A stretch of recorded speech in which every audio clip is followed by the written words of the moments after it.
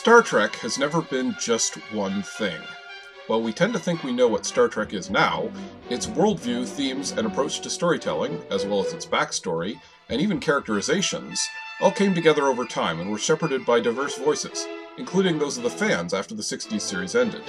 The ideas we associate with Trek are flexible, shifting and changing over time, depending on who was writing it, and even who was watching.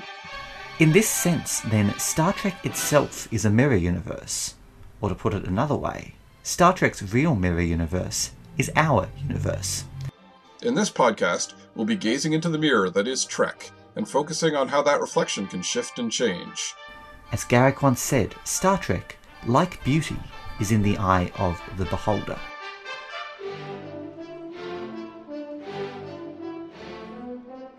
In 2022, there was an enormous amount of new Star Trek. I watched almost none of it. What I did do was reread a novel from more than 20 years ago about, and sort of by, Garak. And as soon as I did, I begged Adam to read it too. A Stitch in Time was written by Andrew J. Robinson, who played Garak on Deep Space Nine.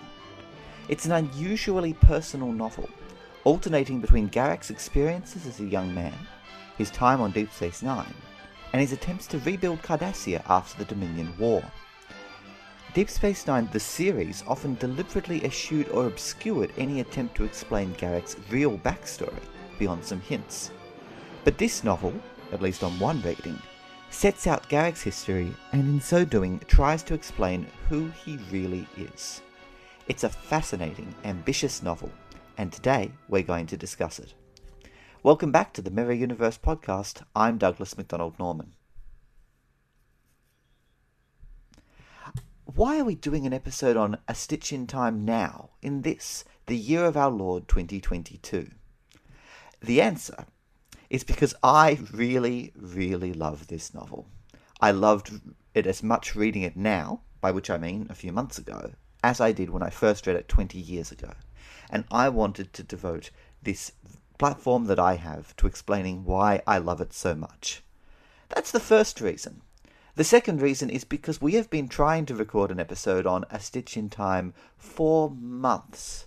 We have overcome adversity. We have overcome illness.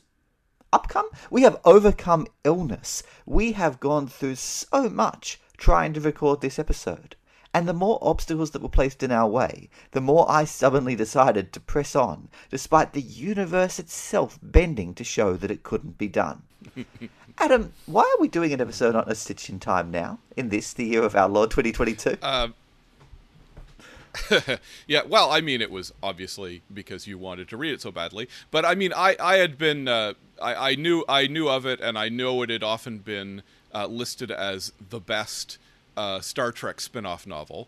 I'm not actually sure I 100% agree with that, and we'll probably get into that, but it is very good. Agree with it being the best, that is. But yeah, it's really good. I might almost say surprisingly good. No offense to Andrew Robinson, but it's and it actually turned out to have.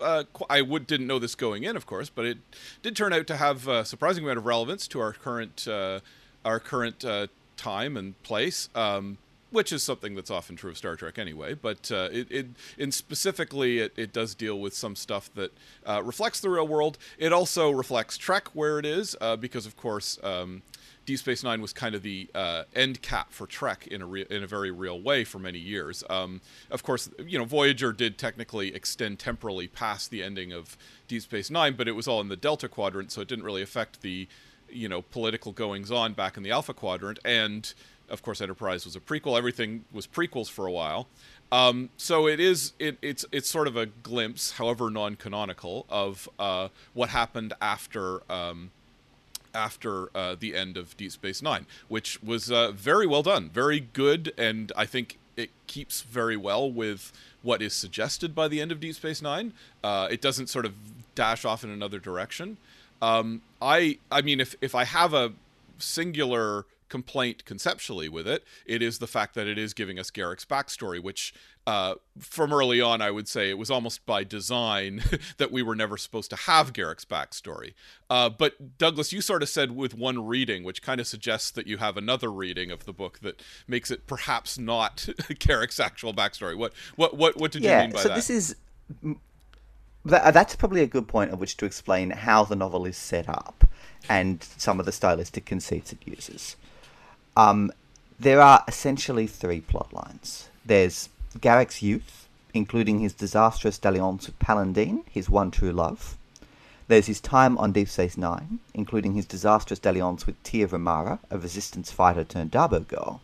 And there's Garak's time on post-war Cardassia, including the old military establishment's disastrous dalliance with fascism, while Garak tries to establish something new. Now, the plot is at least partially structured around letters that Garak is sending to Bashir. And indeed, in one of the Deep Space Nine relaunch novels, they mention at one point that Garak is reading that Bashir is reading a very, very, very long letter from Garak.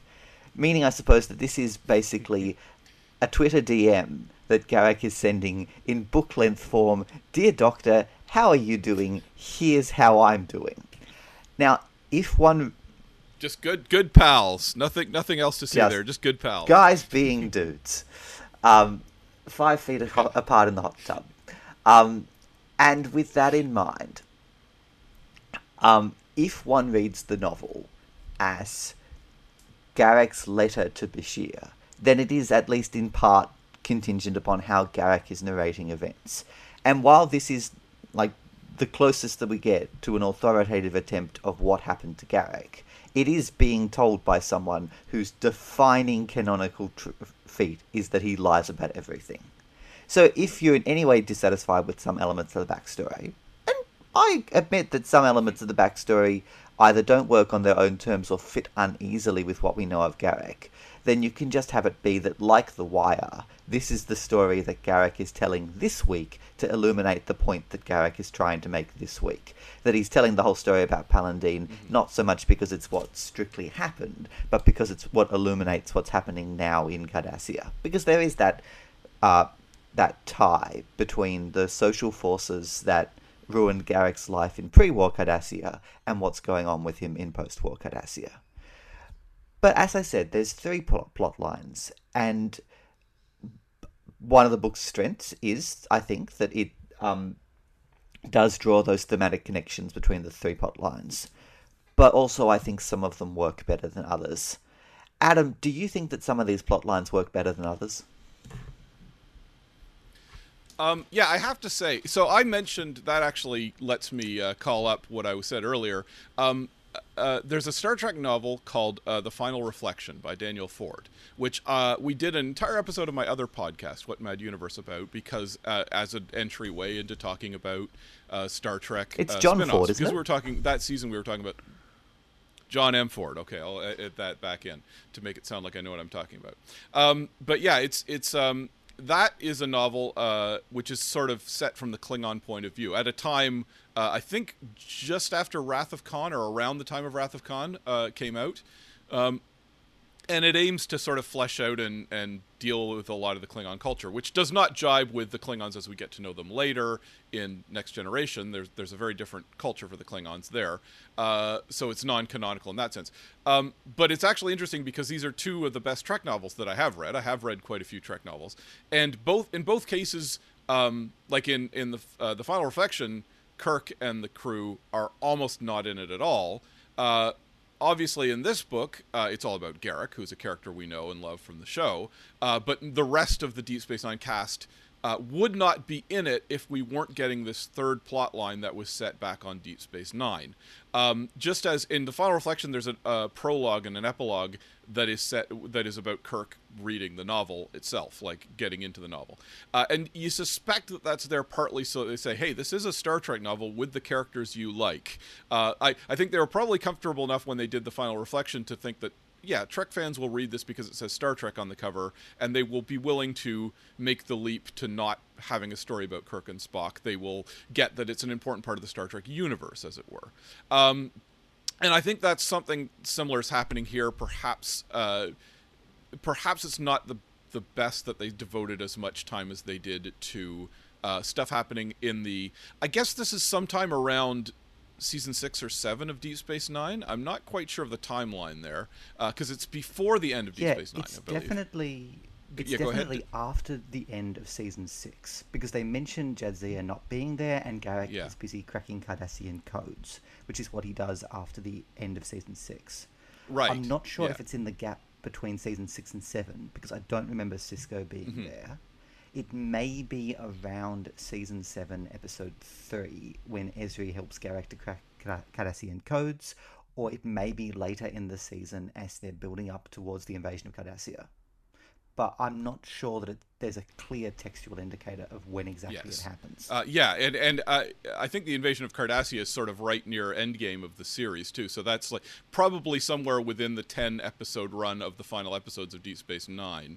I believe Cisco is in the book, for the record. I think he makes a brief appearance early on. But yeah, and I think he does. In fact, I think they jump around a bit. This is great how but I think he actually jumps around a bit in time, because I think at one point he mentions training some of the Cardassian resistance people, and Damar. He mentions Damar leading the resistance and so on. So I think there's actually a bit of back and forth in terms of exactly when the time period is. But most of it is entries from the last run of episodes of Deep Space Nine. And that, so yeah, like I say, that feels a little more redundant than the other bits. It's not to a distracting degree, but it does feel like, oh, well, we got to get Odo in there, we got to get Quark in there, we got to get Dr. Bashir in there, so on and so forth. And that's fine as far as it goes, but it was a bit of a distraction from what is going on. What's really interesting is Garak's backstory, and even more interesting to me is what's going on Cardassia after the end of Deep Space Nine, because what was very strongly implied at the end of Deep Space Nine, of course, is that Cardassia had been humbled, finally, something that probably badly needed to happen. It had been, the victims of its own hubris and its own weaseliness in siding with the Dominion. It had now become a devastated, if not quite colonized, but certainly exploited culture, and it saw it almost would have been, thinking about it just now, it almost would have been more poetic if the Dominion they joined the Dominion and immediately become, a colonized people, which I suppose they actually were. I'm saying that they're not, but we see it from the point of view of the Cardassian leadership, who are happily throwing in with the Dominion. I'm sure most Cardassians don't feel that way, and that they are in fact colonized. So it ends up, effectively, it's supposed to be like, this is what you did to Bajor, and now it's happened to you. That's clearly the intent of what happens at the end of Deep Space Nine. And so it's about rebuilding from the wreckage. And the implication, furthermore, is that someone like Garak, who we know is, despite for all his faults, we know he's basically a good guy, and he will probably help launch Cardassia on a new path. And in fact, there's a whole implied arc that can happen after that, because Garak, to a certain degree, is a character who, for all the stuff he dislikes about Cardassia and Cardassia's leadership and Gul Dukat, he's still eminently loyal to Cardassia. That's a big thing. He's the guy who takes the side of, what Cardassia is doing is great, when he's discussing stuff with Bashir. And Bashir says, well, your authoritarian dictatorship is not a great... well, it actually is good because... ... And you can tell Garak doesn't really believe some of the stuff he's saying at that point, but he has to stick it up for the home team, basically. Now that Cardassia is what it is, it's been seriously humbled, he can step in and say, well, now I can sort of grow as a person, and I don't have any real loyalties left anymore, and we'll see where we're going. And it's interesting that you see this, because he's confronted with... sorry, I'm doing all the talking, but he's confronted with the idea of a burgeoning democracy movement in Cardassia, which is a crazy, weird idea, even to Garak, who lived among humans in the Federation for years. he has kind of a slightly contemptuous attitude towards the idea of democracy. Although he's maybe part of him seems to think it's a good idea, but he gets the attitude of like, I don't know if this is going to work, guys, but it would be good. But will it work? But will it work? I mean, that. Would you say that's your reading on it, Doug, as well? Well, it's hard to say how I would respond to that. Because, for the benefit of our listeners, I note that this is around the point where my audio recording software completely stopped working and we lost my half of the conversation. So I'm trying to reconstruct what I actually said in response to you, Adam, based upon my notes from the next day. On one hand, the fact that I'm recording this in this way reinforces the novel's themes of multiple shifting timeframes and points of view, and points to the illusory nature of truth. Nothing is really real, and we're all just trying to reconstruct a lost past, based upon what we remember in retrospect based on future stimuli. This reinforces my point before that Garak's recounting of his backstory might just be how he remembers it in light of conditions in post-war Cardassia, rather than what strictly happened. But, in another, more accurate sense, the fact that I'm doing this reinforces that this episode of the Mirror Universe podcast was cursed. We are defying the will of God and man in trying to produce it, and we have withstood impossible obstacles trying to bring it to you. But all that aside, I think you, Adam, asked why the Tia Ramara plot, that being that which takes place during the Deep Space Nine, the series, is in the novel. In part, as you've said, it's to introduce the classic Deep Space Nine characters, to reinforce that this is, in some meaningful sense, a Deep Space Nine novel, rather than just a novel about a classic recurring character from that show. But I think part of why it's also there is that it's the only taste we get of classic Garak, as it were. Garak as he was on the TV show. The other plotlines show us Garak in different states. There's the unformed Garak of his backstory, Garak as a child, Garak as a youth, Garak as he was before the formative events that made him who we know. And the plotline on post-war Cardassia is Garak as a man who has been profoundly traumatized and reshaped by the experience of the series itself. For readers who are looking to this book because they want to experience the classic character as we saw him on TV, his interactions with Tia Ramara, filled with lies and innuendo and sowing the seeds of doubt, are really the only attempt to evoke that character. Furthermore, I think you made a really interesting point that Garak as a character is a fierce Cardassian nationalist who will staunchly defend some of the verities of essential Cardassian culture. As we discussed in previous weeks, one of the things that I've always loved about Garak as a character is that he's another example that there are multiple different ways of being Cardassian. He's a fierce patriot, but he can, over time, embrace the flaws in Cardassian culture, and he's no love of the Cardassian government. Just like there are multiple legitimate ways to be a Klingon, or multiple legitimate ways to be a Ferengi on Deep Space Nine, Garak is no less Cardassian for being an exile from his country. And one of the things that I like about Garak's plot in contemporary Cardassia is that it reinforces that the Cardassian democracy movement is a Cardassian movement. It's led by Elim Garak, the son of Tekeni Garak, the pro-democracy leader who we already saw in the series. It doesn't look like Federation democracy, and it's not imposed from the top down by the Federation. And the book reinforces that there have always been dissidents within Cardassia itself, from Garak's surrogate father Talan, who flirts with the seditious religious movement, to Palandine, who openly questions the patriarchal and repressive system even as she marries into it.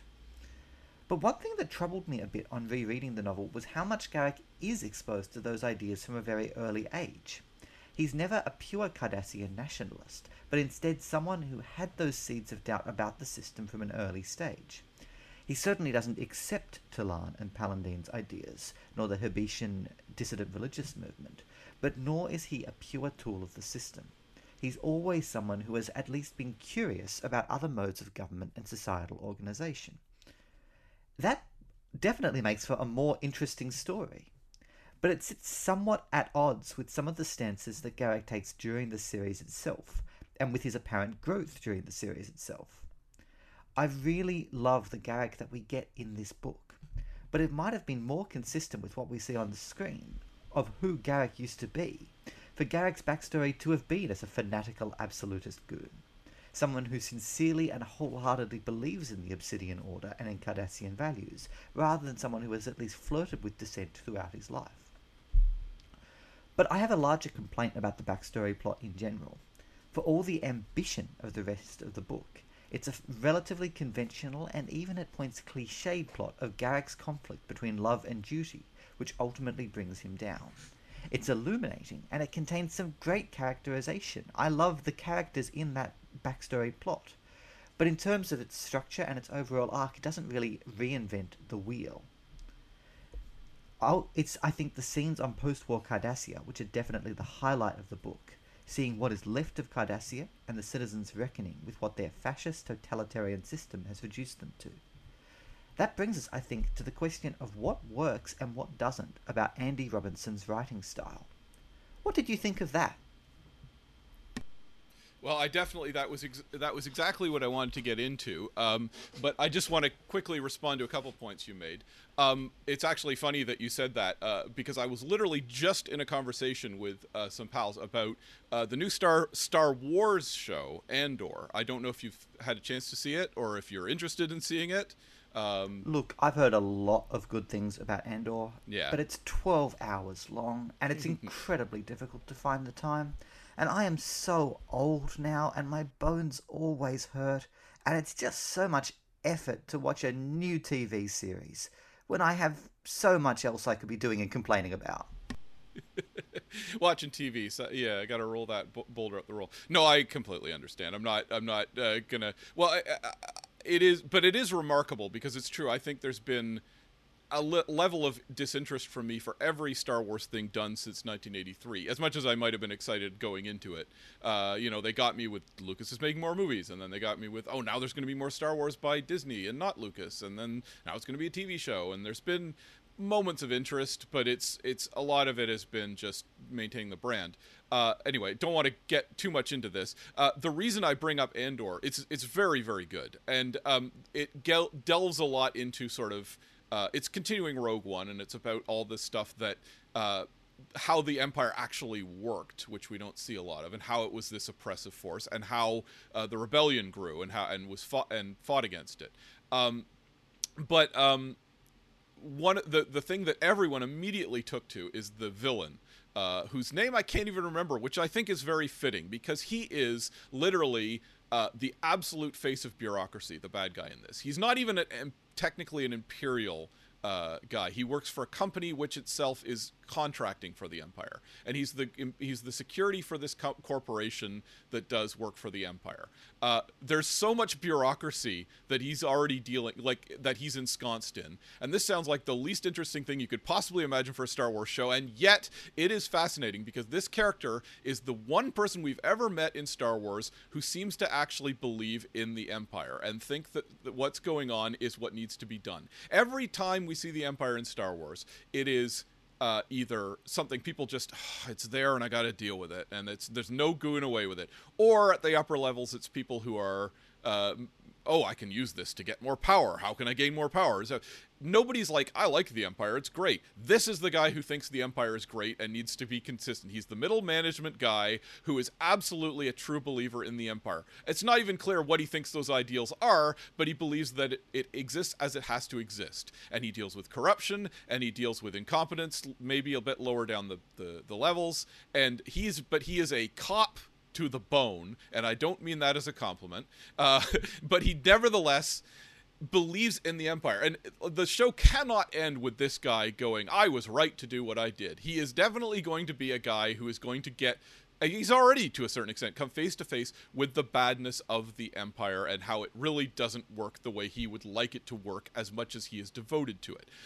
So that really calls to mind what they did with Garak in a real sense. Now, Garak is maybe a few steps away from this guy because he already knows, by virtue of the fact that he's been exiled to Deep Space Nine, that it is not a real, that there's something terribly wrong with the Cardassian Empire, even if he would never, ever admit it. The guy he hates more than anyone else, is one of the most powerful people, and as the show goes on, basically the one person in charge of the Cardassian Empire. So there must have been a wrong turn somewhere along for that to have happened.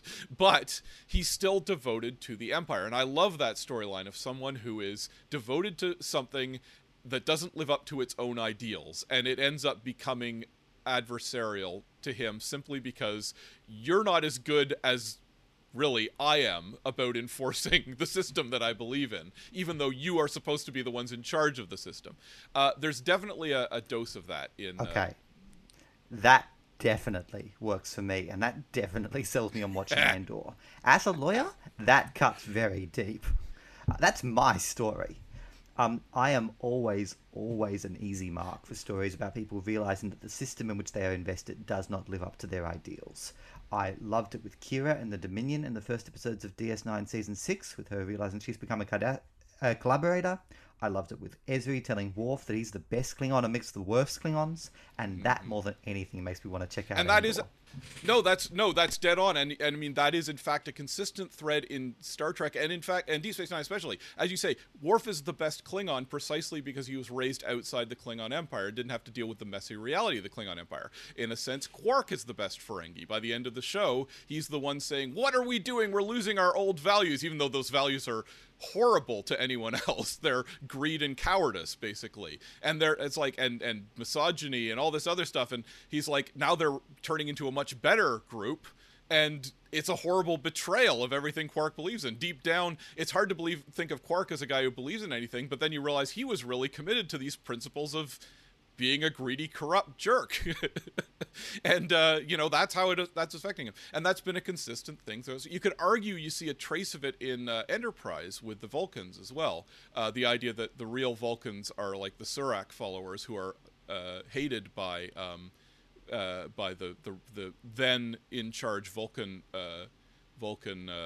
government. They're seeking them out and hunting them down. Anyway, so that is a very interesting idea to all that. So that ties back to what you asked me about Andrew Robinson's writing. And as you say, the Palandine storyline, I agree. It's not the most bracingly original thing in terms of character dynamics. Here's where I think it's significant that this was written by an actor, and you have to imagine this played into... My understanding is that a lot of actors work up a big well, of course, most actors work up a backstory for their characters if they're going to be playing it for any length of time. They have some idea. They may have these ideas of stuff that's happened to them that never makes it onto the screen or onto the stage in terms of the dialogue.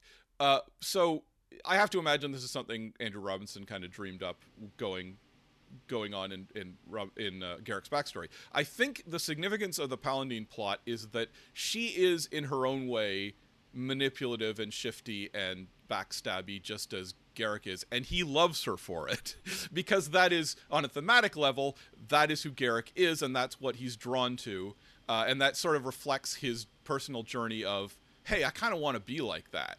I want to be a shifty, someone who gets what they want no matter what it takes, even if it breaks my personal heart. I can respect her for doing that, basically. And of course, he's not only a member of this empire, but he's a spy. So he is absolutely the kind of person who would be drawn to that, which I thought was that. So as an actual story, it may not be the most compellingly original thing, but I think it's a very deft interweaving of who Garak is as a character. And I think the whole series, the whole novel reflects that. It's very much coming from Andrew Robinson having a very good handle on who the character is, even if that's not realized the way a writer might with more lofty themes. Although, I have to say, I am impressed at how many... There are some interesting themes here and some good ideas that go beyond just the characterizations. It is ideas about, how it is like in an Imperial Corps, and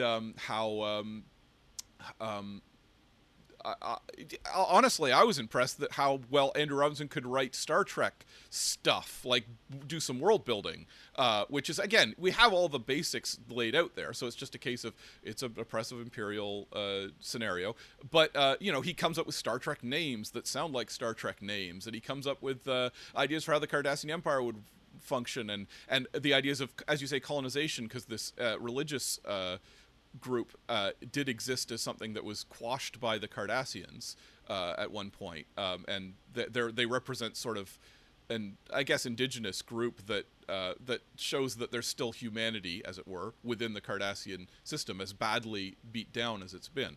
So there's a real understanding of storytelling just beyond I can write a good character, which is very impressive to me. So what do you like about this, Douglas? What's so great about all this? So, once again, for the benefit of our listeners, this segment was recorded the day after what Adam just said, in an attempt to reconstruct what I originally said to him yesterday. But fortunately, I found that pretty easy, because Adam asked me to say what I loved about Andy Robinson's writing style. And I could have said that 10 years from now, or underwater, or in any context whatsoever, because I love practically everything about this novel. I'm so glad that you bring up the similarities between Palandine as we see her in the novel and Garak as we saw him on the show. Because for all that I have some complaints that the Palandine plot isn't groundbreaking in terms of storytelling, I did really love Palandine as a character. She's really well written and her charisma really shines through, and you can see why Garak falls for her and ultimately sacrifices everything for her. And I'd never picked up on this until you mentioned it, Adam, but part of why Garak likes her, and part of why I liked her so much, may be because she's so evocative of the later Garak, who is my favourite Star Trek character of all time. She leaves an impression. And I'm really glad you addressed how good Andy Robinson is at writing Star Trek, because I think that, aside from the world-building aspects that you noted, he is really good at evoking the voices of the different Deep Space Nine characters. His Odo sounds like Odo, his Quark sounds like Quark, his Kira sounds like Kira. But beyond the fact that this is just really good Star Trek, I love this novel's ambition. Some Star Trek novels feel like thin attempts to write forgettable episodes of the TV series. But this could only have worked as a novel. It uses recurring motifs and themes and allusions. It's not just merchandise. It takes big, ambitious thematic swings, trying to tell a great epic about forbidden love and totalitarian society and masculinity and forgiveness, and trying to evoke life in a profoundly alien culture. I admire its ambition, and I admire that it mostly achieves those ambitions. I love the novel's little set pieces, those little side plots or segments. I love the sequences at Mamaran and how horrible and hostile the school seems. I love the little self-contained spy stories on Tovan 3 and Romulus, which play out like little self-contained dramas in their own right. But most of all, I think my favourite thing about the novel is its characterization of the people around Garak on Cardassia, especially Garak's relationships with Tain, Mila, and Tolan. Tain is perfectly written and works so well with what we see on screen.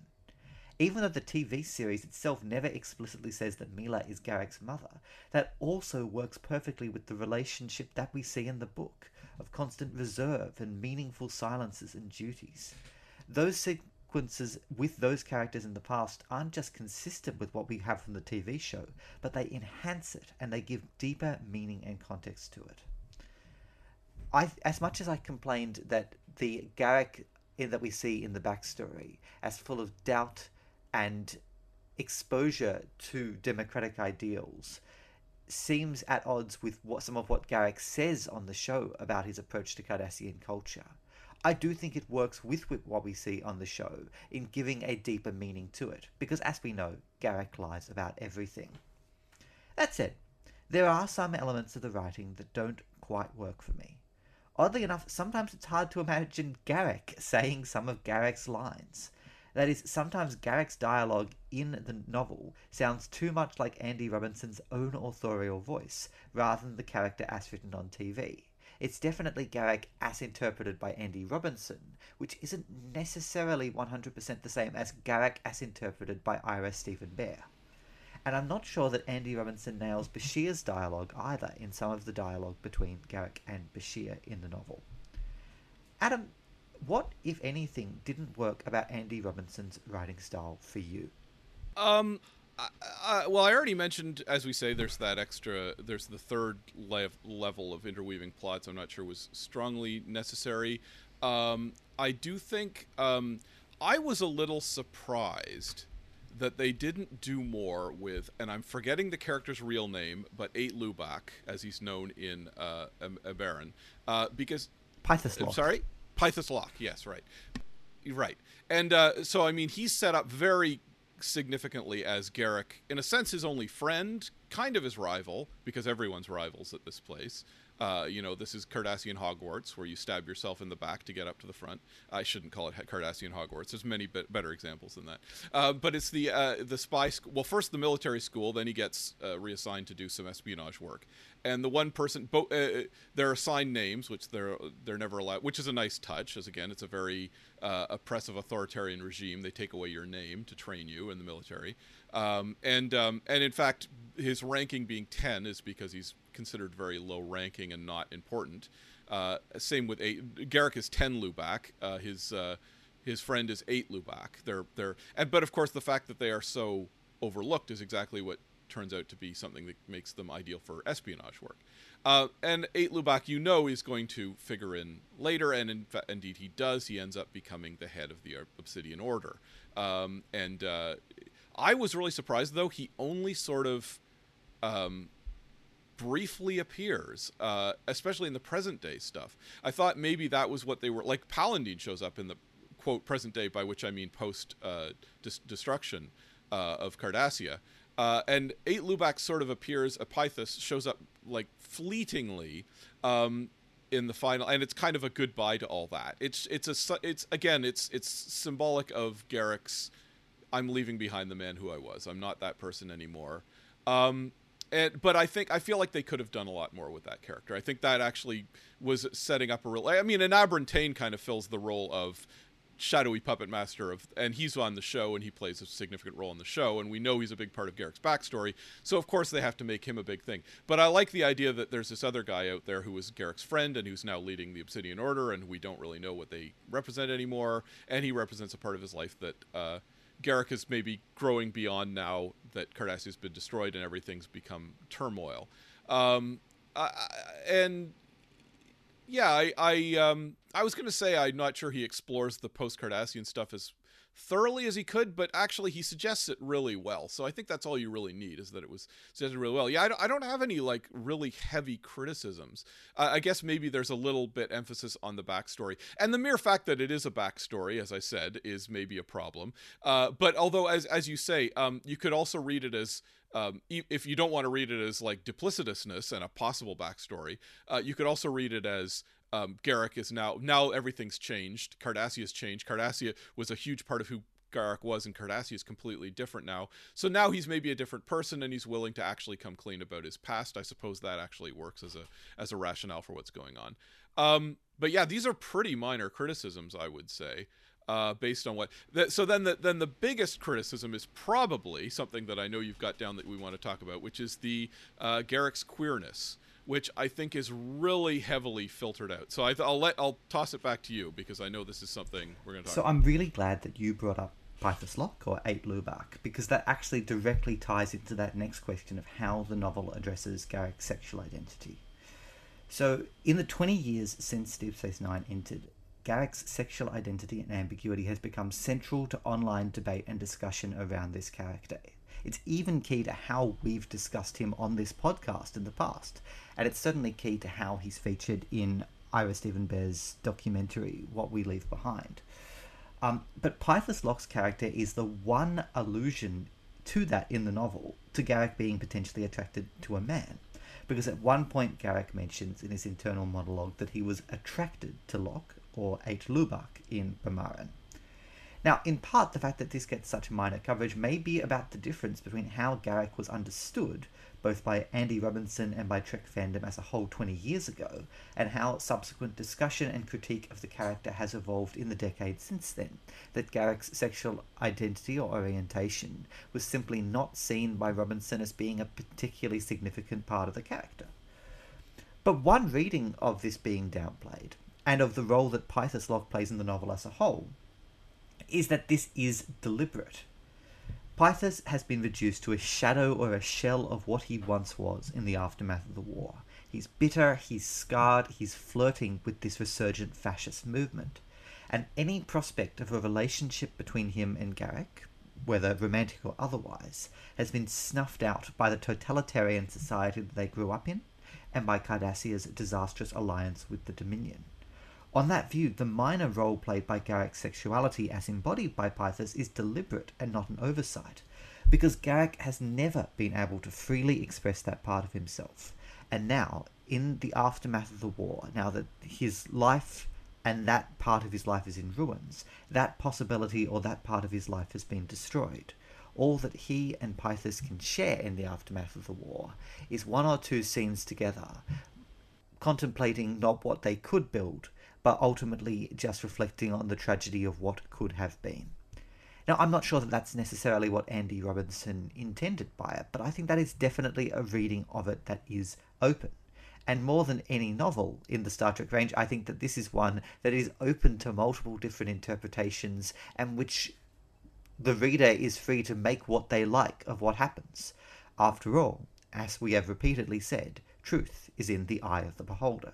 After all, I'm not even sure if this is what I said yesterday, so who can say for sure what is true and what's not? Back to you, Adam. I have to admit I missed the part where he said, clearly 8 Lubak was there to represent that side of Garak. I mean, the very first scene of Garak in Deep Space Nine, I think it's the 3rd or 4th episode when he shows up, and it might even be the 2nd episode, actually. It's very clearly played with a gay subtext between him and Bashir, and that was consistent for many years over the course of the show. And that's got to have been an actorly choice, obviously, to start with. Possibly the writers were in on it as well, and it's television in 1993 was a little more cautious about this stuff, especially in the science fiction genre community. They didn't always want to foreground that, even as Star Trek was always, even though literally a year later they were doing what was obviously a queer subplot with Jadzia and her Trill X. There was given that it must have come so heavily from Andrew Robinson, it's a little bit disappointing, I think, that he didn't do more with it other than very subtle allusion. And the thing is, on a show you can subtly reference something more effectively than you can in prose necessarily. But I mean, again, it is there. I didn't actually catch the bit, as you say, where he said, "I'm attracted to him." I missed that. Is that what you said happened? So in the Bamaran sequence, it happens like this. Garak is describing each of the members of his unit, the Lubak unit, and he mentions that one of the other members of his unit, I think 5 Lubak, was attracted to 8 Lubak. And then he says, "As indeed was I." Now, you could read that as being purely attracted to 8's charisma and personality, but I don't think it's even necessarily subtext to read that in a sexual or romantic way. I think it's practically text to read it as attraction in a deeper sense. And certainly that's consistent with what we see of Garak in the show, that he's not someone who is solely attracted to women. Huh. Well, that's interesting. So, yeah, I mean, I was looking through the book wanting to see if there was going to be that, and given that, so I completely overlooked that. So anyway, I guess I have to rescind some of my criticism then, that it is in there. And of course, I mean, let's be clear here, Garak is clearly bisexual as far as that goes, and it does make sense that he would be very oppressed about it, because again, we don't have any explicit feeling on how Cardassians feel about LGBTQ things, but given that they are basically fascists, that they talk about the importance of the family at certain times, especially in this book, but it's mentioned by Gul Dukat, like he's seen as reliable, he's a family man, he loses his family, that's seen as shaming and so forth. Like, I mean, you can connect the dots pretty easily right there, that they would probably not be very welcome if he was openly bisexual or queer. So that's fair enough as far as it goes. But yeah, I mean, that's I guess reading it, I was a little disappointing, but I guess it's a mistake to look for that in a mass market spin-off of a popular franchise. As much as that franchise has been progressive and the spin-offs have been interesting, I guess maybe that's I was asking too much of it in that regard. I did also want to mention just as I said at the beginning, the idea of rebuilding after the destruction of Cardassia is interesting in that regard. And again, he evokes a lot without having to say a lot, which is very effective. Because I can't remember who it was. Somebody has been talking very interestingly. I might have even mentioned it in a previous episode. There's a book called A Paradise Built in Hell, which is about the way that disasters create opportunities, as it were. Not opportunities isn't the right word. The potential for growth comes out of disaster. It's not to say disasters are good and you should bring them on, but it is an idea that's been floated a bit. You actually see it in Grant Morrison's Doom Patrol and in M. Night Shyamalan's movie Unbreakable, which he basically stole from Doom Patrol. The idea that somebody, which is the villain, is actually causing disasters because they believe a hero will rise out of those disasters.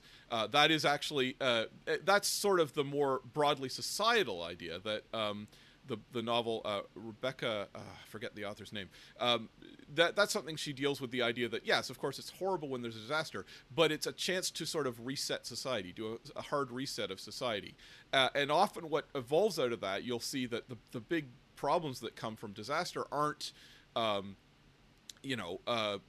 people running havoc in the streets and burning things down and humanity's savagery unleashed. I mean, that does happen, but it's been somewhat exaggerated, the degree to which that does happen. In fact, what often happens when there's some kind of disaster, a collapse, or a war, or things like that, and suddenly all the guardrails of society are off, what's often happened is that communities start to come together in ways that they weren't able to under even a well-meaning government, let alone an authoritarian one. Suddenly you start to see people coming together and sharing food and looking after each other. The big example that they get into is the 1906 San Francisco earthquake, in which far from like roving gangs looting the populace, there was actually quite a lot of mutual aid and people looking after their neighbors, and restaurants giving away free food, and suddenly all the rules were suspended, and that gave people a chance to be better more than it did to be worse. Of course, there were some people running riot, but society actually came together rather much more effectively than you would expect in that situation. And the problems and the deaths that came out of it happened when someone sent in the army to start shooting looters, who were not there in as much evidence as you would expect. And in fact, there were a couple of commanders who were absolutely like, well, we got to get everyone under the heel. And it went from, well, is it really that there's out of control chaos in this place, or is it that you want to get the people themselves under the heel? And that's sort of how it felt, based on their description at least.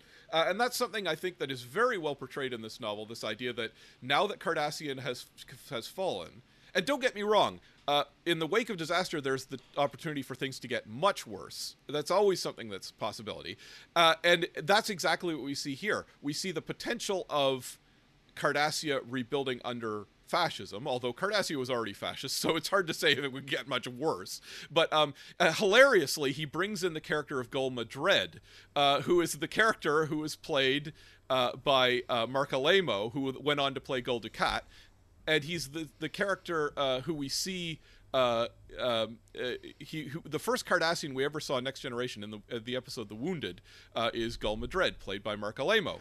Well, actually, Mark Alemo played Gul Macet on Next Generation. Gul Macet does show up in the later DS9 relaunch novels as a fairly decent guy who's a bit embarrassed about his crazy cousin Scrane. But the guy in this novel is the one from Chain of Command. Oh, that's who Madred is. Okay, I knew he'd showed up on Next Generation. Okay, that's okay. Yeah, Madred is David Warner's character from Chain of Command with the 5 lights. It's definitely confusing because their names are so similar, and they mention that Madred's career has been sidelined because of the Picard incident, which actually does work with both of them. And I think Gul Madred actually works really well as the face of the new Cardassian fascism, which is how he's worked in this novel. Because what we've seen of Madred is that he is basically just pure evil. He's a sadistic torturer. He's an interesting contrast to Dukat in that way, because whereas Dukat is a self-interested climber who is willing to throw in with anyone and anything for the sake of his own career, Madred is inflicting torture not just for personal advancement or because it's in his interest to do so, but for its own sake. Indeed, in Chain of Yeah, Command... excuse me, I have to correct you. We all know Gul Dukat was not an evil man.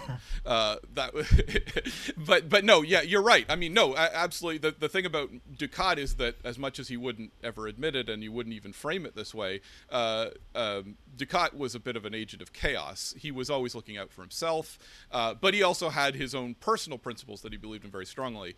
Whereas Madred, and pour one out for David Warner, who played Madred on the show excellently, he definitely feels like someone who is enjoying the chance to be a brutal authoritarian in a way that maybe even as authoritarian as Cardassia is, he's the only one where you're like, this guy is a sadist and he's enjoying it. The others are doing their jobs or striving for personal. Sorry, what were you going to say? Well, I think it's an important distinction that you've made. That whereas Dukat is constantly looking out for himself, Madred is this completely humorless, impersonal agent of the system. He is the iron glove around the iron fist. There's no element of softening. Though it has to be said, one of the features of fascism that, if you study it and learn about it, is that it attracts people who are authoritarians because it's to their personal profit.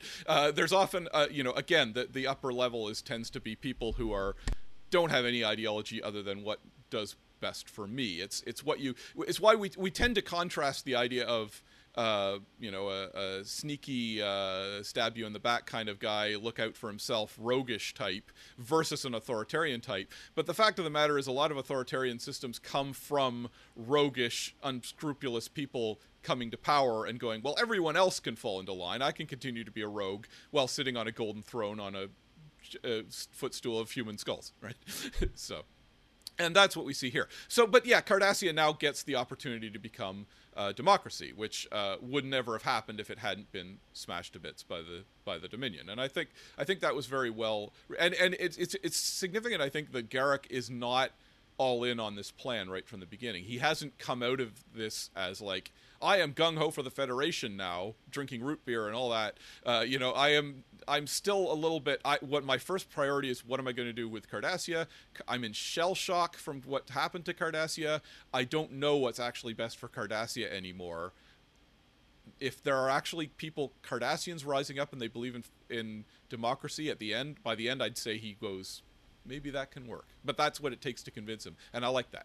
Well, like I said earlier, or maybe as I said for the first time here, because I don't know where I actually said this, one of the things I like about this novel is that Cardassia's democracy movement does emerge from Cardassian conditions. It's being led by a long-time Cardassian democracy activist, and it does have to reckon with Cardassia's fascist history and local opposition. The fascist party led by Madred plays an important role in the local elections and offers a meaningful local critique to democracy.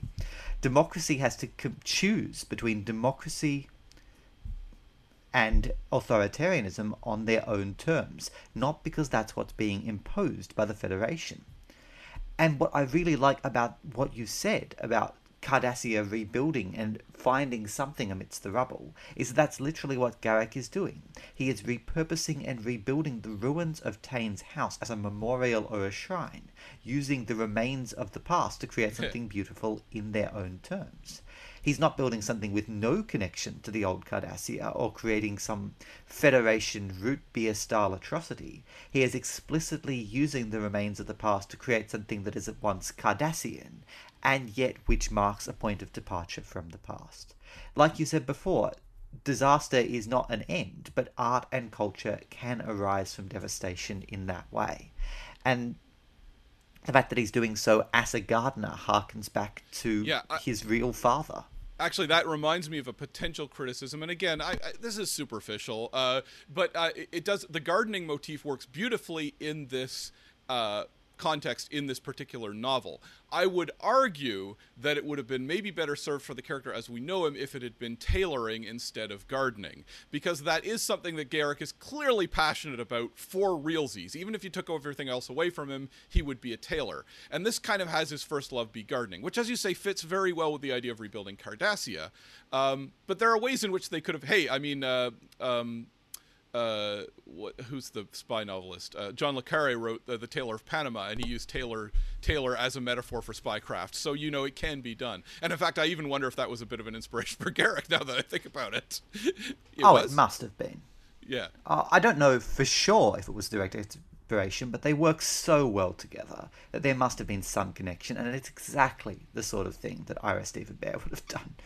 But I actually love the emphasis on gardening in this novel because it works so well in terms of Garak's two fathers. His awful biological father, Tain, who ruins his life, and his surrogate real father, Talan, who was his exposure to the ideals of democracy and pluralism that are ultimately going to be what rebuilds Cardassia. And his embrace of gardening after the war, and of Talan's apparent heterodoxy and his interest in Habitian culture, is a rejection of Tain's legacy. It's about choosing between the different dreams from my father, as it were, and deliberately positioning himself and rebuilding himself as Talan's son rather than Tain's. Which, in retrospect, I think that the exposure towards dissent early in the novel, which I'd previously complained about, works perfectly because previously he'd rejected that in favour of Tain's vision, not being unthinkingly inculcated into it, but choosing to be Tain's son, whereas in the future he decisively rejects that legacy and is, as it were, Elim Garak. I guess that actually, absolutely, within the context of the novel, it's beautifully done. There's no question. It's just sort of a thing of maybe deep down he is a tailor. He is plain simple Garak who only wants to just fix everyone's outfits. I guess you could argue that, again, since this is now new Garak being rebooted by the destruction of society, he can finally admit that he's always loved gardening, and that's something he really cares and passionate about. But I think I think it would have been very elegant if they'd done it with tailoring, because that's something we know about the character, and that's somebody mentioned that, like, we talk about survivalists, and like if society collapsed, you got to have all your guns, and somebody said, the thing that will help you survive more than being able to shoot is being able to knit sweaters. And that's something I thought about with Garak. Again, it's not as overt as gardening, but it is kind of the new world of Cardassia is going to need tailors. It sounds silly, but it is 100% true, and they could have built on that in that way. Again, I'm kind of rewriting the book, maybe that's not fair, but it's just that since Garak as a tailor was something they hammered home so much in the show, I feel like they could have used that instead, that's all. But honestly, I'm really glad that you say that, because what Garak's relationship to gardening in this novel really reminds me of is Gaius Baltar's relationship to farming in the Battlestar Galactica reboot. As we know, at the the end of Battlestar Galactica, Baltar acknowledges his heritage as a man who grew up on a farming planet, who does know how to farm, and he's rejected that heritage as part of his rebuilding and rebranding himself. And Garak's doing the same here. He knows how to garden, he knows how to work the land, but it's only after the end of the world and amidst devastation that he can embrace that part of himself and cast aside some of the masks that he's traditionally hid behind. Yeah. He is the son of a gardener, and he's going to rebuild Cardassia by gardening. Yeah, that's interesting. And given how much of Battlestar Galactica came out of Deep Space Nine and Voyager, but also Deep Space Nine, that's interesting. You have to rub your chin a bit and go, I wonder if. But yeah, I mean, it's broad enough that there's other characters who do that kind of thing for sure. But that's really interesting anyway. Well, there's no wonder that works so well for me, because that moment at the end of Battlestar Galactica when Baltar tearfully admits I know how to farm is one of my absolute favourite TV moments of all time. Before we conclude, I want to acknowledge that I am extremely grateful to you, Adam, for agreeing to do this and for the incredible work you've done on this episode. I have a very easy job on this podcast. I show up, I talk about Star Trek for an hour, I record it, and I send it to you. And this week, I didn't even do half of that because I messed up recording my half. To do this episode, not only did you read a whole novel that you hadn't read before and put up with months of pestering from me about it, but you have managed to piece together from what we said yesterday and what I've said today an actual episode. It must have taken an enormous amount of time and effort.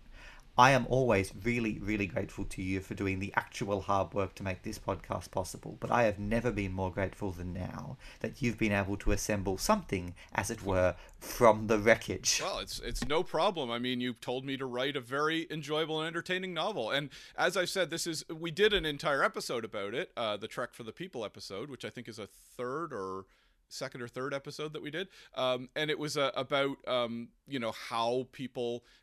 of all the major franchises, I think Star Trek has benefited the most from people spinning off into novels and to a certain extent things like role-playing games and so on. That's actually part of where the Final Reflection came from. The guy got his start doing supplementary role-playing material for Star Trek, and it turned into a novel. And it was, which actually then did feed back into the show. They did take some of it specifically and use it in the show. So that's always one of the most interesting aspects to me. And it's significant, I think, when you told me to check the follow-up for this, it was on what's called Memory Beta. For those of you who don't know, Memory Alpha is the Star Trek Wikipedia. Memory Beta is the non-canon Star Trek Wikipedia, which has all the stuff that isn't that might be in, for instance, a spin-off novel, but that might be contradicted by the show, or even if it's not directly contradicted, wouldn't be considered canon. So this book is Memory Beta material, but as we say, it's so well done. It jives really well, and we are starting to see people draw on expanded universe, as it were, Star Trek material, and especially something like Lower Decks. You are starting to see people pull from some of the expanded ideas of Star Trek that when Roddenberry was alive, and even during the Berman era, they kind of didn't want to. They wanted to pretend none of that was real. It was put aside as something that did not. That didn't actually play a role in Star Trek. It was like, no, here are the books, and here are it's something that ironically Star Wars then embraced, and now Star Trek is kind of feeding back into saying, well, there's stuff in here there's the online game, which I've never played, but I know it feeds in. Anyway, so this is a very worthwhile addition to that canon. Like, the fact that Star Trek has generated this in a way that, I'm sorry, Star Wars fans, I don't think any of the expanded universe stuff is anywhere near this level compared to the original materials. And it's it's part of why I think Star Trek has that democratization, even though of course this was published by a guy who's literally on the show, but it's part of the same current that allowed that to happen, I think. And that's something that I love about Star Trek. So I'm really excited to delve into this stuff. If you know another really interesting book, maybe we should look at the James Blish stuff or something for the spin-offs. Well, like I think I said on the TOS episode, James Blish was how I originally experienced the original series, because my high school library had a full set of his novelizations, which were apparently considered important to educating teenagers in the year 2005. It wasn't until after I'd read those novelizations that I actually saw the TV episodes for the first time. But I think there's two novels that we could cover. One is James Blish's Spock Must Die, which is one of the first Trek novels, which is a great two-fisted pulpy adventure about two Spocks, one of whom is good and one of whom is pure evil. And the other is Una McCormack's The Never-Ending Sacrifice. That tells the story of Rugal Padar, the young Cardassian raised on Bajor from Season 2's Cardassians. It shows his life in the years that followed. Growing up on Cardassia during the rise and fall of the Tatapa Council, the Dominion occupation, and the post-war reconstruction. Oh. I don't think it's as good as Stitch in Time, but I think it works really well as a companion piece to this novel. It shows, as it were, what happened on Cardassia in the years leading up to the devastation. And going back to what you said before, colonization from the ground level. Okay, you said the Never-Ending Sacrifice, and that's the name of Garak's favorite novel by Cardassian author. So I thought, oh, they actually wrote that? That seems like a bit much. Yeah, I think actually writing a 7-generation repetitive epic is probably taking it a bit far. Part of what I actually really like about Una McCormack's book is that it is definitely firmly based in the position that Sisko was absolutely wrong to send Rugal back to his biological Cardassian father. It's a disastrous choice that ruins his life, and it's reinforced again and again what a bad decision it was. And in the end, the Federation actually issues a formal apology for it. I really like that the novel can take that kind of firmly critical position on the TV show, which is normally treated as sort of sacrosanct, and can place what we've already seen in a new light accordingly. I think, and that goes back to one of the things that I most enjoy about A Stitch in Time. It's a really, really good novel in its own right, But it doesn't just function as that. It's a companion piece to the TV series and makes you enjoy Garak more as a character on the show, that you understand where he's coming from and you understand the additional weight that his dealings with Tane and with Mila have as a result. That every dealing he has with Mila on the show, you now filter through the knowledge that they are in fact mother and son, and that they have that deep relationship but are unable to really express what they mean to each other. Yeah, absolutely. There's a lot. Yeah, there's a lot of stuff we could consider with that. But yeah, I do love that there's all that expanded material as part of Trek, and that it was, at least for a while, it was somewhat democratized and it was part of the larger Trek verse. And we're kind of seeing that with like Lower Decks almost being a fan. It's almost a TV adaptation of the kind of fan spin-off stuff that you would see from that era, although they take themselves less seriously, obviously. But just a reminder that I am on Twitter as Prankster36, and you can check out my other podcast, What Mad Universe, with Philip Rice, and it's on Twitter as well as WMU Podcast, where we just talk about the history origins of sci-fi and fantasy more broadly. And I am also the comics editor at heroeslive.tv, where we've got some new material coming up. I'm finishing one up right now as we speak. You can subscribe there and read a lot of cool comics, so why not do so? But yeah, I think that's about all I have left to say. So shall we wrap it up, Douglas? Live long and prosper, Adam. Yes, and see you on the flip side.